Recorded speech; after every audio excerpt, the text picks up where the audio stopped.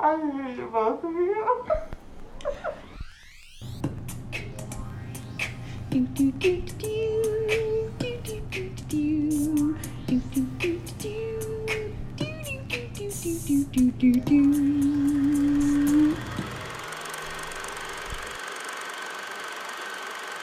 I suppose we can start.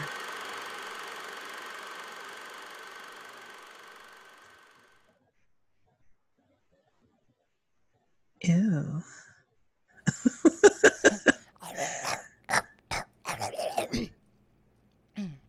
Cool. Welcome to One Foot on the Ground. This is Johnny. Ashley. Oh, Dang it. God dang it. This is Ashley. And this is Johnny. And today we are discussing Wong Kar-wai's In the Mood for Love from the year 2000. Nailed it. Look at you. Well, I definitely know this one. This was my selection for the kids out there. They know. They're aware. They see a Criterion title and they're like, oh, that must be John.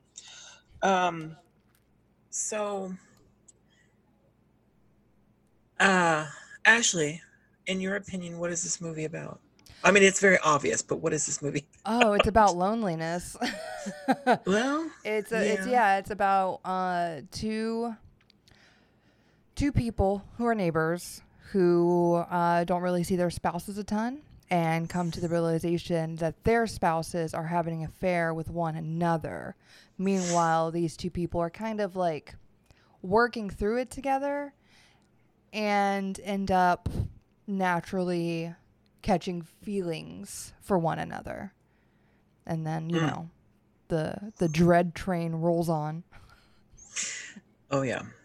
I was telling Ashley before we started recording that I mistakenly picked this because I wanted a romantic comedy or something. And then I obviously have seen this film many times, but I remember it being so fucking gorgeous, but I always forget, oh shit, I cry out this one every single time. Yeah. It does not end very It doesn't end on a pleasantly. high note. No. It's basically unrequited love, which is the worst to me. I hate it. I think it's awful. Yeah. I mean, I absolutely love stories about it, but it's just gut-wrenching. I hate it. I just hate it so much. But like Age of Innocence is another one that I think that's one of the best films. I think it's spectacular. But it's just so gut-wrenching because you're like, oh my God, you two should be together and you're not. But with this one, first of all, I had texted you not to read about it first. Right. And did you know anything about this film before you watched it? No, No? I didn't, and I didn't read about it. And because you and I never do.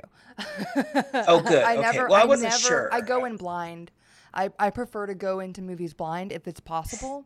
Mm-hmm. Like, I'm not going to be mad about seeing like a trailer or reading a review or something beforehand, but if I have the option to not know a dang thing, I will take it. Oh, good. Okay. But yeah, but you had set it up like, don't read anything about it. I want to know, what you think. And I went in thinking that some wild twist was going to happen or something bananas, and I left with like, oh, I'm sorry. It was more about, and I kind of didn't want to talk to you about it at all. I mean, obviously, because I want to save it for this format for us talking about it. But I also was curious about how you would deal with his style of filmmaking, because it's linear no, actually it's not linear. Mm-mm. I mean, it is for the most part, but there are parts that are not. He messes with time. Like he messes with, And I think he messes with like what us, like we as the viewer perceive with time. Mm-hmm. Like it's almost like he's like bamboozling you a little bit. But Yes. especially with, we never really get to see the main characters. I forget their names. Chow and Sue, right? I think so. And we never see. I should know this, but Yeah. I know them by their actors' names. Tony and Maggie. Yeah. Because I fucking love both of them. Yeah, they're both great. And Tony, oh my god, Tony is so sexy. I can't stand it. There it is. Oh my god, he is so hot. But yeah, but let me like tell you we don't see their spouses, but we see the backs never. of them. And so Yes. sometimes we'll catch a frame where like they're like Maggie's having a conversation with her husband and then you're like, "Whoa, nope, it's Tony." You know? Yes. Well, that's kind of what I wanted to blindside you with, because first of all, this is one of the Criterion films that I've told you about where I bought it for the cover, because the cover of this film is so gorgeous. I was like, I don't care what this film is, I want to own that cover. So Yeah, so of course, as you do. I bought it not knowing anything about the film at all, or the filmmaker for that matter. And of course, after I saw this, I was like, well, I have to see his other films. He does This one pretty is my movies. favorite. Huh? I said he does pretty movies. Yeah, his movies are fantastic, but this one is my favorite. Yeah, it is. I'm in my head, I'm trying to picture all of his films. I mean, Like I do love his other films like Chungking Express and 2046. Happy Together, obviously. 2046 is like a Well, I was going to get to 2046. okay, my bad. Definitely. Because that's very important. But what is it? Well, Happy Together, I mean, hello. It's Tony, the sexy Tony, as a gay man in Brazil. I'm like, yes, please. Thank you. Like, and he's in his underwear for like most of the movie. And I'm like, this is just the best film I've ever seen. But he also did his first English film was My Blueberry Nights with Jude Law and Nora Jones. And it was beautiful to look at. But it was a little like, I don't think a lot of people liked it. I don't think it did very well. In fact, I know it didn't do well, but but it was very good. It is a very good film. I don't know why people didn't like it, but I mean, I guess if you're not used to his filmmaking and if you hadn't seen his films, and then all of a sudden you're watching Jude Law and Nora Jones in her first ever film, you would just get confused because you're like, what is this movie? What is happening? And that's kind of like this one, because when I first saw this film, I mean, first of all, I fell in love with it immediately. Like it is absolutely gorgeous as soon as it begins. It is gorgeous. The photography is spectacular. The sets, the costumes, everything about this film is just stunning. But it's also the techniques and the framing and the camera movement. I mean, it all just, I'm getting goosebumps just talking about this movie, but it's just a fantastically beautiful film to enjoy, but it's also, like I said, it also is very traumatic. But what I was going to say is the structure of it is so odd, because it's not something that you're used to if you hadn't seen one of his films. And he's not very generous with it, informing the audience exactly how to watch. I don't know how else to explain that, but like he cuts, and he's cutting straight into like, I don't know, 4 months later, but you have no clue. Like you just have to pick up some kind of clue at some point that time has elapsed. He kind of uses Maggie or Sue's clothing, right, as like a way to show the passage of time, like like them eating noodles, but she's like eating noodles or rice or whatever the scene in particular I'm thinking of. Like, you know, she's eating and then she's wearing something different, you know? Mm-hmm. So like, that's how I understood that we were moving forward and doing Well, the same thing.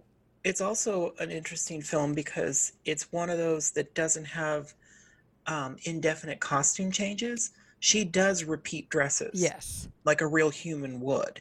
Um, and I kind of loved that. I was like, oh, okay, she's worn that before. Like she doesn't own an endless string of dresses that she. Purses, yes. Dresses, no. Yeah. But and like you said, like not seeing the spouses, and this is all stuff that I'm glad you picked up on. But like the first time I ever saw this film, I loved it, and I got the gist of what was going on. But it took me a couple of viewings to actually break down everything that was happening because it was kind of confusing. You know, you never see the spouses, which I didn't even realize until like the second time I saw it. I was like, oh shit, you never even see their faces. Like it didn't even occur to me. And then like that whole trick of him making you think that she's talking to her husband because you only see the back of Tony's head. Mm-hmm. And then they show Tony and you're like, oh shit, she's talking to Tony. Like it's like, and because they kept role playing, like they were role playing how the affair started, and like they're imagining what happened and how they got together and all that kind of stuff. So you're kind of like stuck with these scenes that you know, like you're led to believe it's one thing, but it's not that thing, it's something else. um and like I said, the passage of time, like he does give you some title cards for years. Like I think Yeah. the main feature is what, 1964, I think. I thought it was 1965, and then they went to Maybe 1966, 66, and yeah. then 72, was it? No, Or well, what was Cambodia was the last part, right? Was it oh Cambodia? yeah, Cambodia was, yes. I was But thinking that was like when she went back to the house or apartment or oh, the whatever yeah, that yeah, is yeah. called. Yeah, I can't remember what year that was. Well, anyway, so he does give you those things.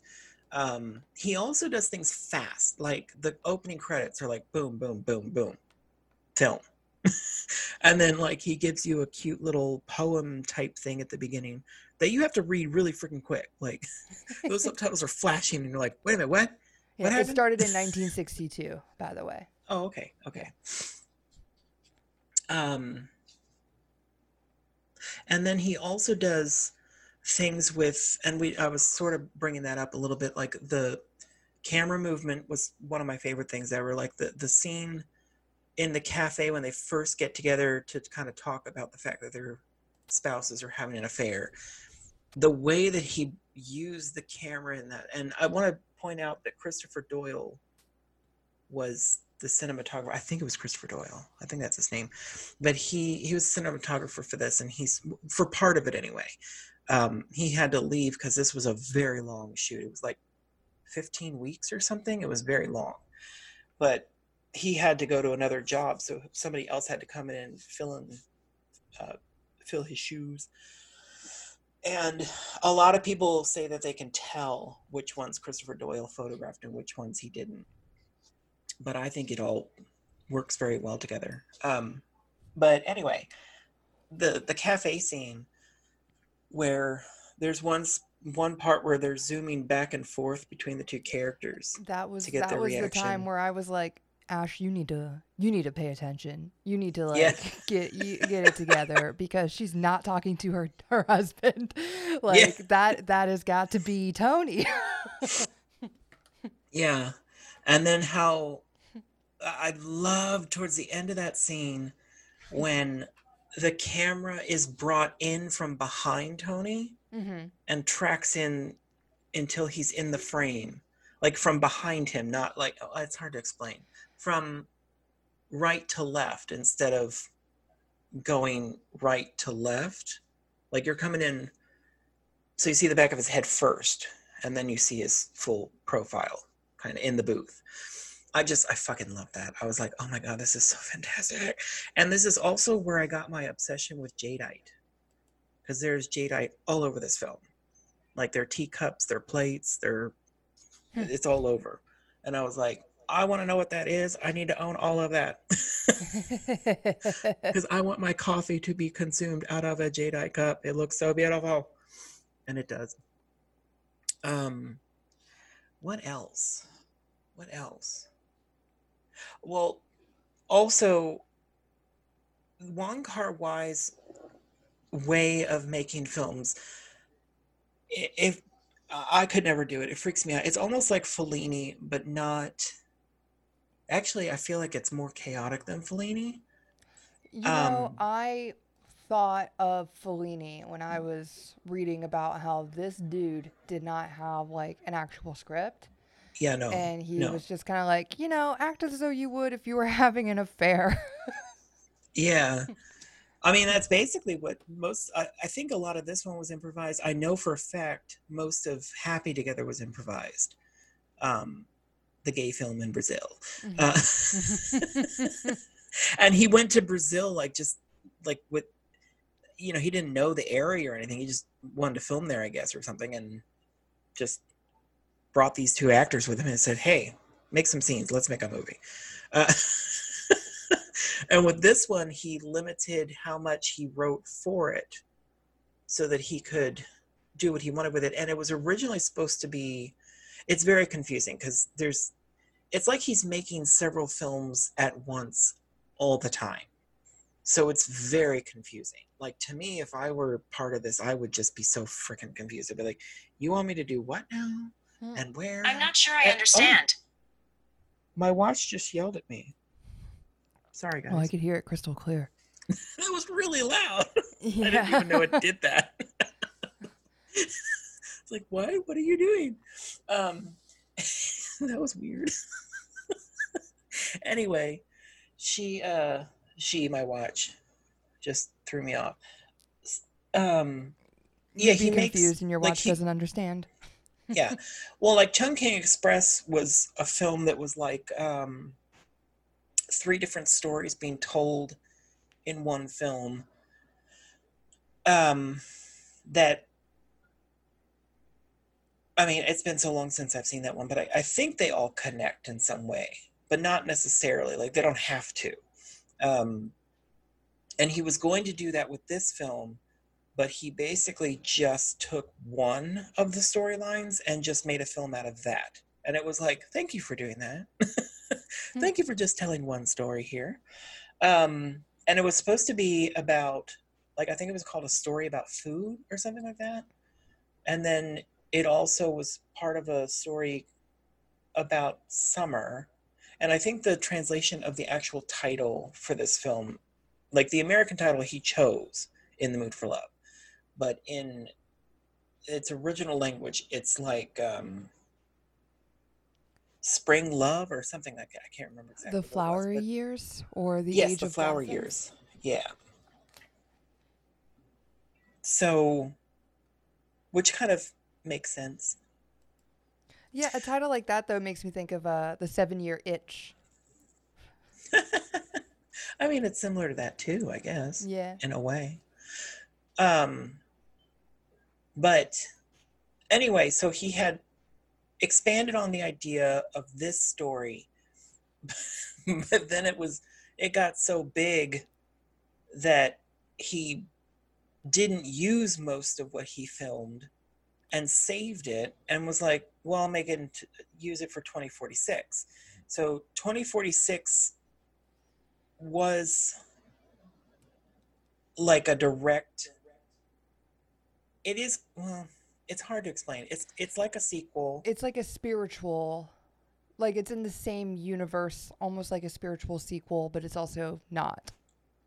Yeah, I mean, it's the same character. Tony's character is the same character. Yeah, but he's also like a little different, right? Or Yeah, repeating bad behaviors or old well, behaviors. I mean, that film it is fantastic. I think it was a beautiful sequel to this, in a way. I mean, it is. I mean, it's like an extension of the story more so, but it kind of like takes the the sentimental parts of this film and like repeat that over and over and over. So it's 2046 is a little repetitious, and I think that's on purpose, but it's like a visual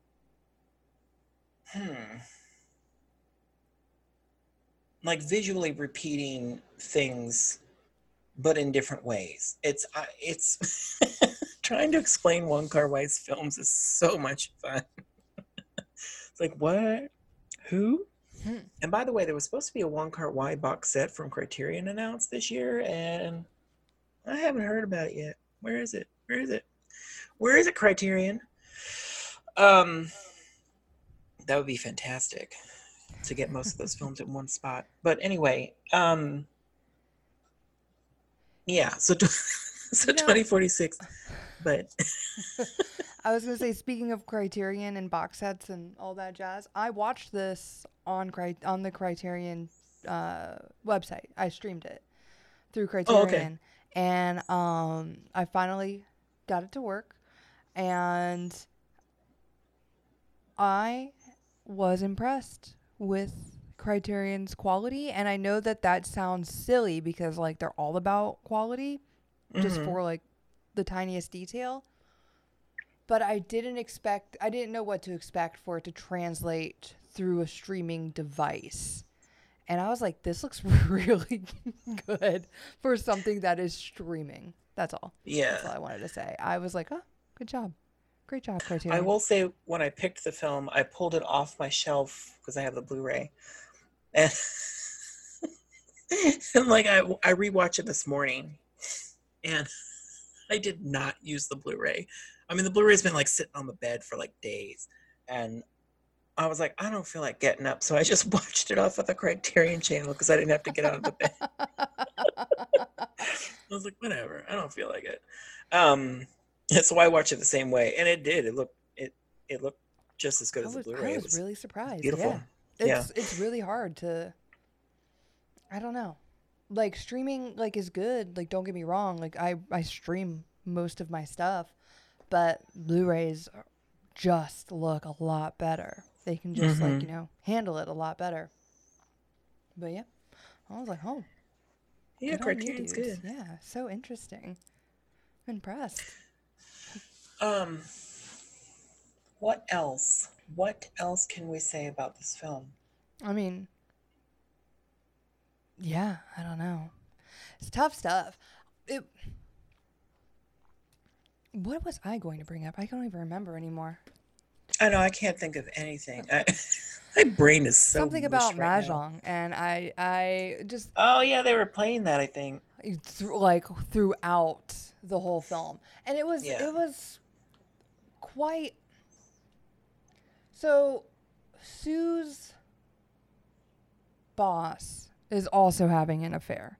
It seems like affairs are just like a thing, you know? Yeah. And it's 1962, and I don't know what to call where they're living. They're living like in an apartment that has like a shared living space, but the landlords, because there's multiple landlords in this place, are often in the living space playing Mahjong. Yeah, they rent a room in an apartment, each of them. But they're in two separate apartments, renting rooms from two separate families. Yeah. But they all kind of convene in one area to hang out with each other, like in a kitchen type setting. Mm-hmm. Yeah, I liked how parallel, like how he showed how parallel their lives were. Like they moved in on the same day. Mm-hmm. Their spouses were never around, and they weren't eating in the common area where sometimes Sue would leave her apartment, and they're like, oh, you can eat, and she's like, no, I'm gonna go get food, and they're like, we made enough for you, and she's like, I'm gonna go to like the noodle stall and get some noodles. Bye. Yeah. But homeboy Chow doing the same stuff, and they're just like passing each other by all the time. I'm sorry, but if I was stuck being alone all the time and Tony was the available man, I would not have been as nice as her. I would have been like, please take off my clothes He wasn't and make love to available. me. Make love to me, you sexy man. They Oh both God, had can't stand it. partners. They both had I partners, and know. everyone was just having an affair. But Well, it also makes Sue me got so. more guff when It she all. wasn't having an affair. Wait a minute. Say it again. What? Sue got more guff. Like the landlords were like telling her what to do, but in that way where they're like we see you. A lady should shouldn't be going like she when she went to go get noodles, and they're like dressed like that, like she's like all dolled up or something. Girl, first of all, I wear the same fucking thing all the time. Yeah. It is the exact same dress in different patterns. So don't talk to me about Yeah, my they're like, you outfits. going out in that high neck? Mm-mm. You're going out in that color, that Yeah, red color dress. with your Like, what- hair still pinned up. Like, What are didn't they she work? expecting of wear a garbage bag and some I don't know boxes on her feet? Yeah, but they were And that was always the other like thing, like gossipy, like right at her. And so whenever yeah, her and Tony were hanging out, she was like, I can't be walking in there with your umbrella. They will notice. oh heck yeah, they will. But they also, yeah, they're very gossipy. But they at one point they got stuck in his room Yeah, but, while they but were all playing meanwhile, her mahjong. husband is boning down with Tony's wife in Tony and his wife's room. Like, they're in the complex, like, acting all sketchy, and nobody says a thing. Leave Sue alone. Yeah, I agree. Leave her But alone. yeah, Well, I yeah, also she got stuck in Tony's room for a full day. How long was that? I know that was a long time, but that was I was gonna say though, she had to have her shoes the whole time, like she was so miserable because she was trying to be polite and not, what do you call it, like inconsiderate by taking off her shoes. She's not trying to make herself at home. So then she finally got home and she took off her shoes and she's like, oh, thank God I got to take these fucking shoes off. But and she must have been walking funny because the lady mentioned like, oh, what's wrong with your leg? that was like, was that a maid? I think it was her, like, I don't know, the house. Yeah, I guess a housemaid or something. And Yeah. I don't know. But she was like, "Oh, I didn't see you leave this morning." Oh, She's God. like, "Yeah, I left. Leave me alone." Everyone is all up Sue's butt, and I don't think it's fair. It's not fair. Well, I also wanted to say, in the scheme of things, like, that was another part that just bothered me so much. Like, I mean, I understand. Well, I don't know. It bothers me, but it doesn't bother me. The idea that these two, Tony and Maggie, whatever their characters' names are, they Sue and Chow. Sue and Chow, thank you. Their respect for their spouses, even though their spouses are fucking each other, like, I get it, and I think that's very sweet, but at the same time, it's like, dudes, like, come on. They're disrespecting the crap out of both of you. Bone down. Do it. Yeah, Have fun. Tony's hot. Do it. it's also the But no. '60s. But she's hot too, by the way. I don't want to downplay her or anything. Yeah, why are you downplaying her? I'm not downplaying her. I'm just saying, like, I'm attracted to the man, so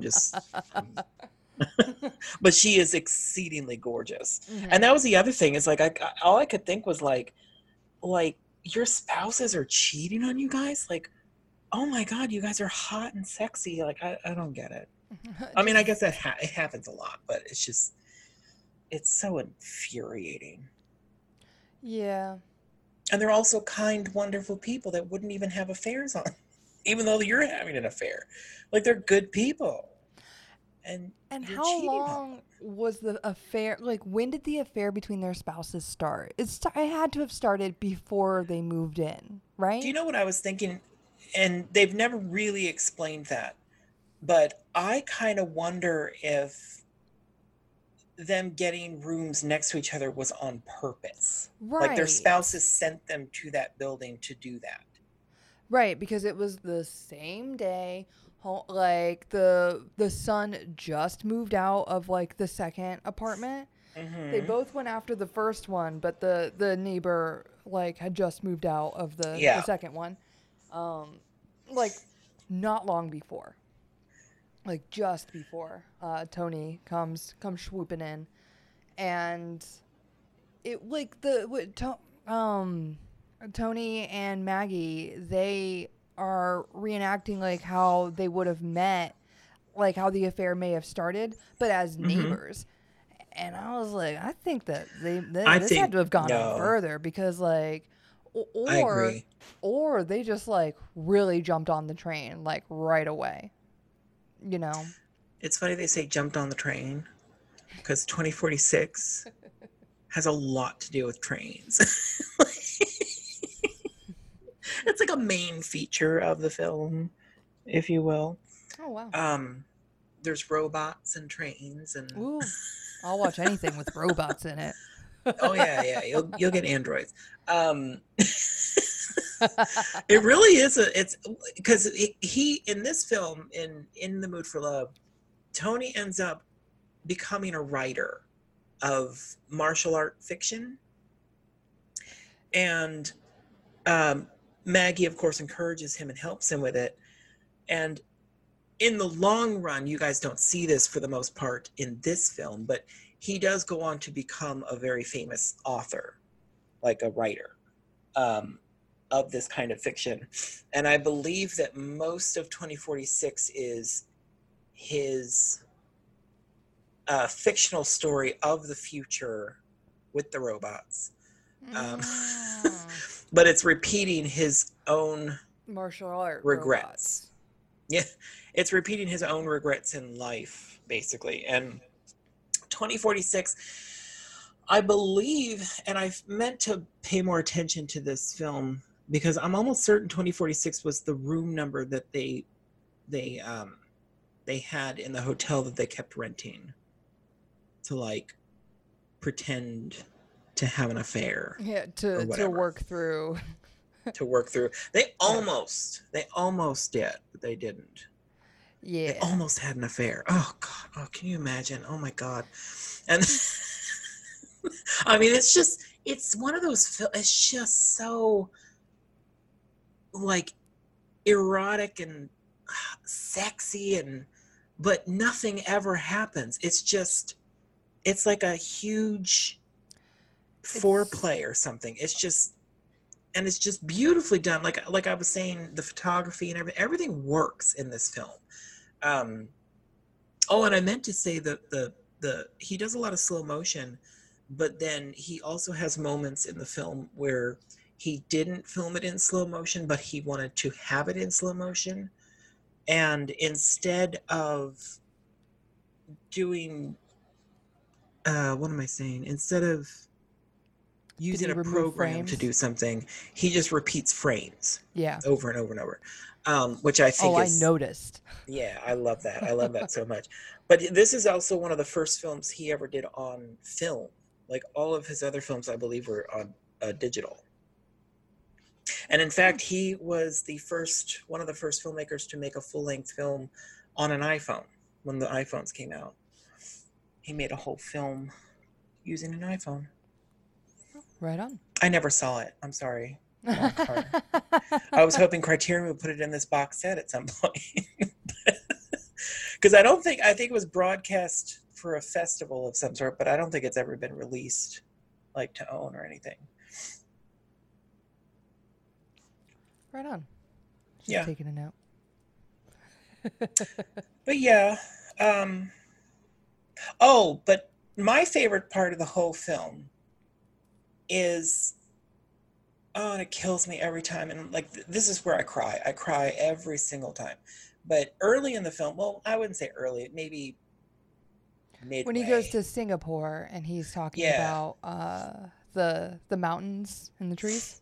Yeah, where he tells his jerky friend, like, you know, there's this old custom. He asks homegirl to go to Singapore with him, and she's like, nah. And he's like, all right, so I'll be at this hotel until X time. And the homegirl comes back, but she's late. and he goes to Singapore on his own, and he's all by himself, and he's hanging out with his friend, talking about sad stuff, secrets, but not saying anything about it. That part right there, John. That like Yeah. Well, he says there's an old tradition where you would go up into the mountains, you'd carve a hole in a tree, you would tell the tree your secrets, and then you'd fill it with mud. So you'd leave your secrets there, and it gives me chills. I can't stand it. But then the very end of the film is obviously much, much later, and he's in Cambodia in these beautiful ancient ruins, and he sees a hole in the stone. Oh my God. And he sits there and tells us secrets, and I just cry. I cry every time. I'm trying not to cry now, but it's just beautiful. And that whole unrequited thing, and then you have this, I don't know, it's just beautiful. It's like he can't even, he's sharing it with nothing. It's like I don't know how to explain that. It's just, it kills me every time. It's so beautiful. I mean, I can dig that though. Like that seems like, I don't know, almost like, you know how you feel different when a person has passed, and like it like is like you're having like a rough time, super emotional. But for me anyway, like once they're buried and then like it's over, you know, like that doesn't mean that like you no longer have grief. That doesn't mean you no longer, you know, like love for, care for, or have regrets or anything like that. Mm-hmm. But there's just something about like putting an action, like ending your feelings with an action. Does that make sense? That like kind of just like it, like just like what you're channeling everything into a thing, and then like it's something that you can walk away from and not necessarily leave entirely behind, but you're leaving some of it behind. You're leaving the Yeah. Well, the I was going action to of it. say, I absolutely do this. Like, and not necessarily like whispering into a tree or something, Or but I'm like saying writing like something down and then writing burning something it. down. Like, I carry things like burdens of my, you know what I mean? Like, I carry them forever. And a lot of the time it'll build up, and then I'll have a point where I was like, I have to write this down. Most of the time I'm writing it down to send to somebody or to post on something or whatever, like that kind of thing. But mostly what happens is I just write it down, and then I'm like, oh, I'm good. I don't need to share that with anybody. Yeah. Like, it's fine. I wrote it down, and now the burden of that has lifted. And it amazes me that I don't do it more often, because there's so much crap that I'm like carrying all the time that I'm like, I should probably just write this damn shit down so I don't have to feel this way anymore. But Yeah, no, I'll be whispering into some trees. Oh, yeah. Stuffing them with mud, like no joke. Because like because like there's so much, you're channeling that energy into like a lot. Like you're just exhausting it out. You're like working it out. Yeah, I'll fill some trees with mud. Heck yeah, those ruins, girl. And I love the fact that he did long, like lingering on the ruins, because all I could think was how many secrets are Yeah, there. or maybe he was just telling that ruin like the whole story. Yeah. Well, I mean, just like in He's general, like, like, let me I start mean, from the beginning. those things are so ancient. Those ruins are so ancient, and you have to wonder, especially if it's a like a spiritual place, like a temple or whatever. Like, how many secrets does it confessions hold? or release of burden has happened in those walls? Like, you know what I mean? Like, they're carrying a lot. They're haunted by all that. Those ruins. That's why they look like that. They're exhausted. Like, we're crumbling, yo. This is, oi, all these unrequited love affairs. I mean, God, just have sex, people. Yeah, well, I mean, there's a part before he goes to Cambodia. There's like some time has passed, and Sue comes back to the place where her and Chow met, Mm-hmm. and she takes on uh like the role of landlord. Is that right? Does she buy it from She either buys it or rents it Mrs. from Swen? the previous lady. Yeah, because she offers her like a discount. Mm-hmm. And it, like, you know, she like looks out the window into, or the doorway into, a space where uh Chow once was, Mm-hmm. and she just like has a moment and like has a bit of a cry, and then we see, which was very obviously sometime later after that, where Chow does show up, and he asks about the people who are living there, and they're just like, oh, just like a woman and her son, and he knows, like he knows that it's Sue, because he goes up to the door and he doesn't knock, and he Mm-hmm. just like lets her be. And I'm like, buddy, she wants you to knock on that door. She is Oh, she she here wants you looking to for knock on the you. door She's so coming back to the, bad. because like you Well, guys can't connect when you're in Singapore and she's in Japan or wherever. we also didn't mention the part where she she basically broke into his apartment when he was living in somewhere, and he got a divorce. Am I correct? I Yeah, feel I'm like pretty I sure they always miss that part. separated, or Yeah, you know, she just still wasn't very present. yeah, I don't know, but um, it's a detail that didn't make any difference to me. I was like, whatever, he's free, who cares? But he has an apartment somewhere, and she comes and basically breaks in and sits around his apartment, smokes part of a cigarette, and then steals a pair of slippers. Now, this is the non-linear part because we saw his response to her being in the apartment first. So he's like freaking out looking for something and you don't know what it is. And then he asks, like, has anybody been in the apartment? Like, no. And then he finds a cigarette with lipstick on it. So Hmm. he knows that somebody was there, and the slippers are gone, which we don't know that it was the slippers yet. But then we, like I said, we see her in his apartment. And I thought it was significant that they showed her hand in that part because the ring was not on her ring finger, it was on her middle finger. Unless there's a different custom in that culture. I have no idea. But the I mean, ring was on her I middle assumed the finger. same, because later on she's no longer with her husband. It was just her and her son. Well, and that was kind of confusing too because when the old landlady asked her, "Oh, where's your husband?" "Oh, he's not here right now, or he's out, or what is it? Like always, he's He's traveling for traveling business. for business," which is like all he ever did. Um, he's having an affair with somebody else in Yeah. some other country. Um, but she asks about that and she says that to her. So I was kind of like, well, is she still with him? I'm not sure. But then you see it's just her and her son living there later, Hmm. unless he's off on business again. I've no, but the neighbor's saying like, oh, it's a woman and her son. He doesn't say it's, Yeah. you know, a couple with a kid, basically. So it's, you assume that she's alone. Um, and that's just, I mean, that's kind of like I said, with Age of Innocence, it's kind of the same thing where it's like, these two poor people that could just never fricking get together because he was bound to his duty for his wife and all this other shit. And and then they could have gotten together at some point, like when May finally fucking died. Sorry, spoilers. But it's like he could have gotten with her, but he didn't. And then, you know, all this time goes by, and when he finally almost comes to the point where he could see her again, he just doesn't because he's like, you know what? No, I'm gonna remember it the way it was. I'm not gonna. I'm not gonna.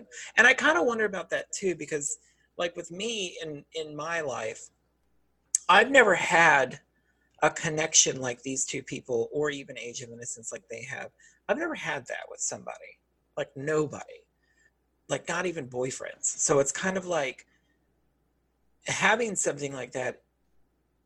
It would be tremendous. Like it would be so fantastic, but it's also kind of like, would it get ruined if we consummated this relationship? Like if they had consummated that relationship, would it have just died with that? Do you know what I mean? Like, would that have released whatever it was and been like, eh? I mean, it could go either way. Like, I mean, it could just solidify it and move it Mm-hmm. forward. But I imagine that, there would have been a lot more guilt than Sue was ready for, you Yeah.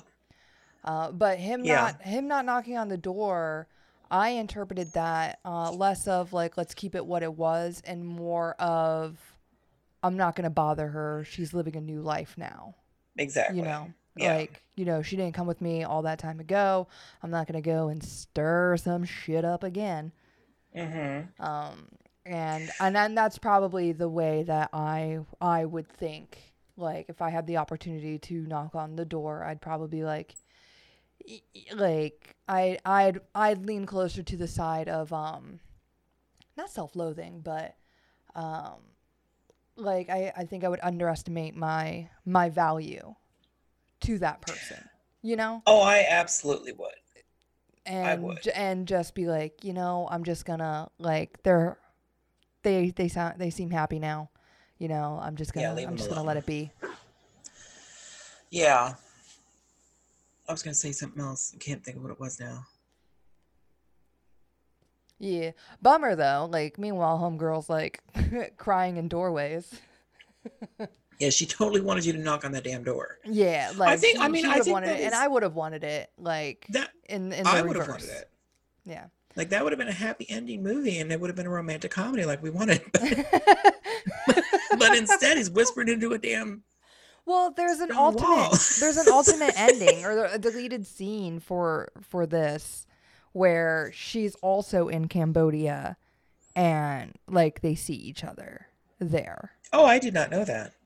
Yeah. Isn't that funny? I never watched any of the special features on the DVD or the Blu-ray. And I think I feel like sometimes with films, and I mean, I love film tremendously, but there are Do you wanna some know films that I don't want to know anything. Do you know what I mean? I don't want to ruin the magic of this film by knowing anything yeah. about it, kind Dude, of thing. sometimes like I feel that way for voice actors or podcasters. Like, if I haven't seen their face, once I do, like it's like broken. Like, I'm like, because it's like I'm Yeah. picturing them instead of the spirits that they're communicating. Do you know what's funny is I feel that way about one podcast. There was these two people, and in my head, I pictured them a certain way. Mm-hmm. And then when I saw them and like what they actually looked like, I was like, oh, that's not what I pictured. Same. And to this day, I actually still picture the fictionalized version. Like, it's weird to me when I see them and I'm like, oh, that's them. I forgot. Because in my head, you're different. You look different. They're similar to what I thought they'd look like, but not 100%. Anyway, but I was going to say that, what was I going to say? Shit. Beautiful, beautiful, beautiful. But 2046, like I said, in a way, I do love that film as a sequel and as like a pairing with this. But I also kind of don't, because I think there's a lot of it that kind of disappoints me. Like, we didn't need to know certain things, or I didn't really want to know that his character dwelled on it as much as he did. Do you know what I mean? Like, Right. You didn't want to know that the hole in the wall trick didn't work. Yeah. Well, that the hole in the wall, basically, it haunted him. And that's what I'm saying. Like, there's the repetition that I'm talking about in that movie is the repetition of somebody speaking into a hole. It's like nonstop in that damn movie. So it's like that specific thing haunts him so badly that he did that. And it's kind of like, you're kind of taken away from my in the mood for love moment here. Like, stop doing that. It's beautiful. The visual is nice, but I don't want it. I liked it better when you left it the way it was in Cambodia. I also loved, by the way, that the young monk that was like sitting in the ruins and then witnessing him speaking into the hole, like that silent witness that you Like he had no idea it was there. I fucking love that. Oh my god, I love it. I love it. I love it. I love it. Anyway, so I don't think we can say anything else. Can we say anything else? Is there anything else to say? No. No, not for me. Not that I can think of. Other What than, did- you what know, was- people need to get out of her business. All right? Heck yeah. Leave Sue alone. Leave her the fuck alone. Let her have sex with Tony. Yeah, I will it say- probably would have been different if they weren't like sincerely like up her butt. Yeah. Like about anything she was doing. And anyway, whatever. You know, whatever. Leave Sue alone. That's all. Yeah. I have to say, like, I love Tony as an actor, and you know, him and Happy together, obviously with the gay and the sex and the Mhm. underwear and fantastic shit. Fantastic.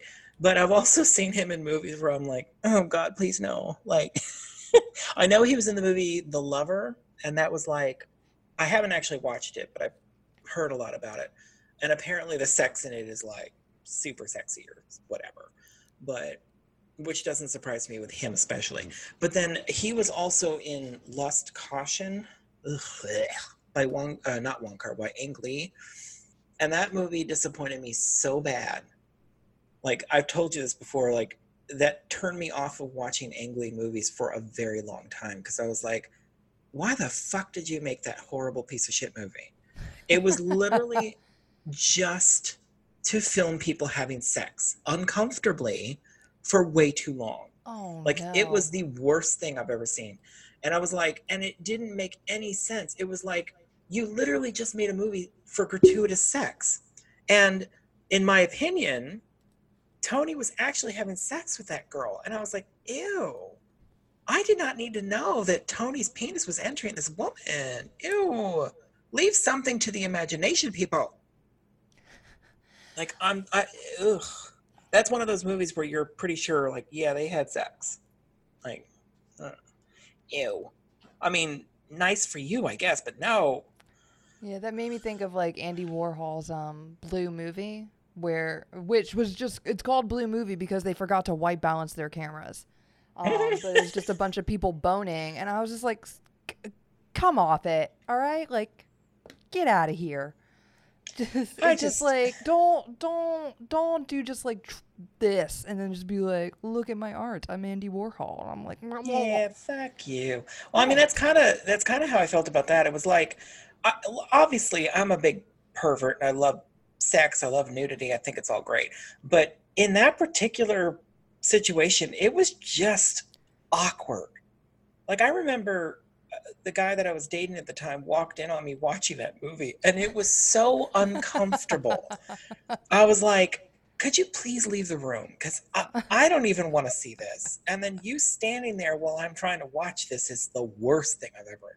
It was just, it felt dirty. I was like, I don't like any of this. I don't mind boning in film, but I do mind when it becomes less about, I don't know, where it feels more like I'm watching the director get off.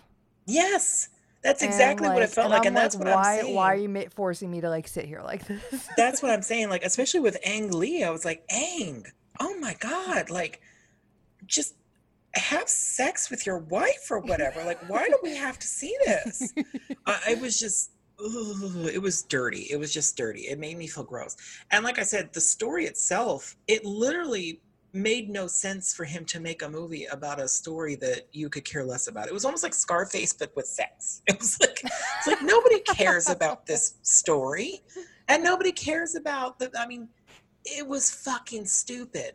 Like in the end, basically, the woman got shot in the back of the head anyway. So it was like, you didn't save her. You didn't do anything. Like all you did was bone down with her for 40 fucking minutes while we had to sit there and watch it uncomfortably.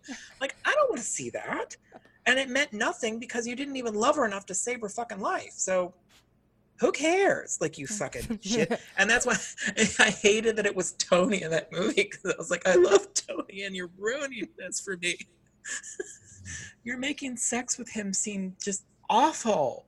Awful. Anyway, sorry. That was a That was a Yeah. tangent there. So it's fine. What would you rate In the Mood for Love? Oh my God. 9. A 9. Wow. 9. That's a good Yeah, score. 9. I'd give it 9, about. maybe 9.5. It's very high. It's like, my Barry Lyndon meter. It's as close to Barry Lyndon as you could probably get for filmmaking. Oh my. It is Wow. fantastic. I think it's a gorgeous work of art. Yeah. I would give it a 7, Nice. which I consider a good score. Yeah. What would you recommend? I thought about it for a bit because I think it might be a little on the nose to recommend like something like Portrait or Carol. But they have boning in those movies, and they have like, I don't know, like a conversations about the relationship that it's between them.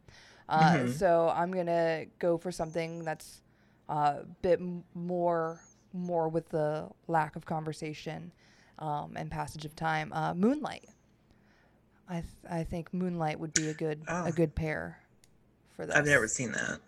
It's something we've discussed doing. Well, maybe Yeah. I discussed, but it's a good one. Solid flick. Cool. What would you recommend? Age of Innocence by Martin Scorsese. Right on. Just cry. Just have a day of crying. Just cry all day. But watch gorgeous cinema while you do it. Cinematically, yeah, same. I mean, just fucking gorgeous film. I think it's Scorsese's best film. I in my haven't seen opinion. Age of Innocence. I know I've been meaning to have us do it for a while, but I haven't chose it because it's so depressing. And then I picked this one, so it's like I could have just done it. But yeah, we'll do that why one for not? sure. Like, I enjoy a good cry. Moonlight is like Moonlight is like, you know. Yeah, I've heard. Oh. Janelle Monáe's in it, so I'm surprised I haven't watched it yet, but Yeah. I have not.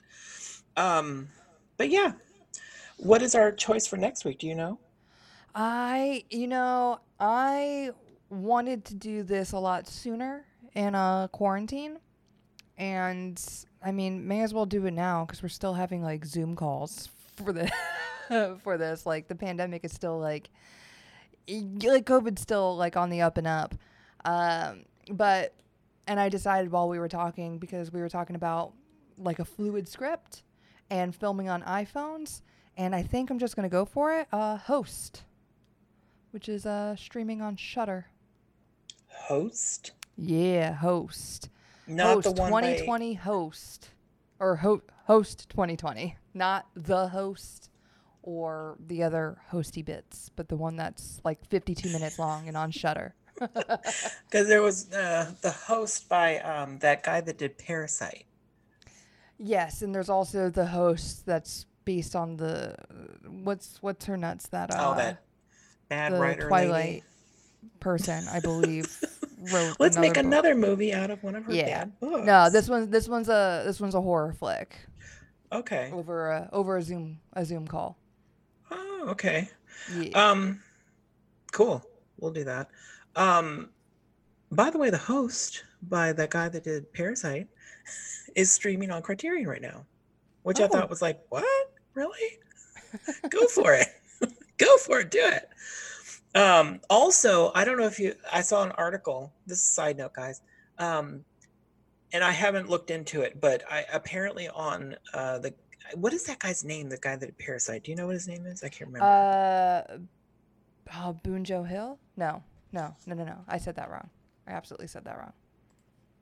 Well, anyway, he does a commentary for Criterion. It was finally released, obviously, and apparently he says that Mad Max Fury Road is one of the inspirations for this movie. I was like, what? I need to know more.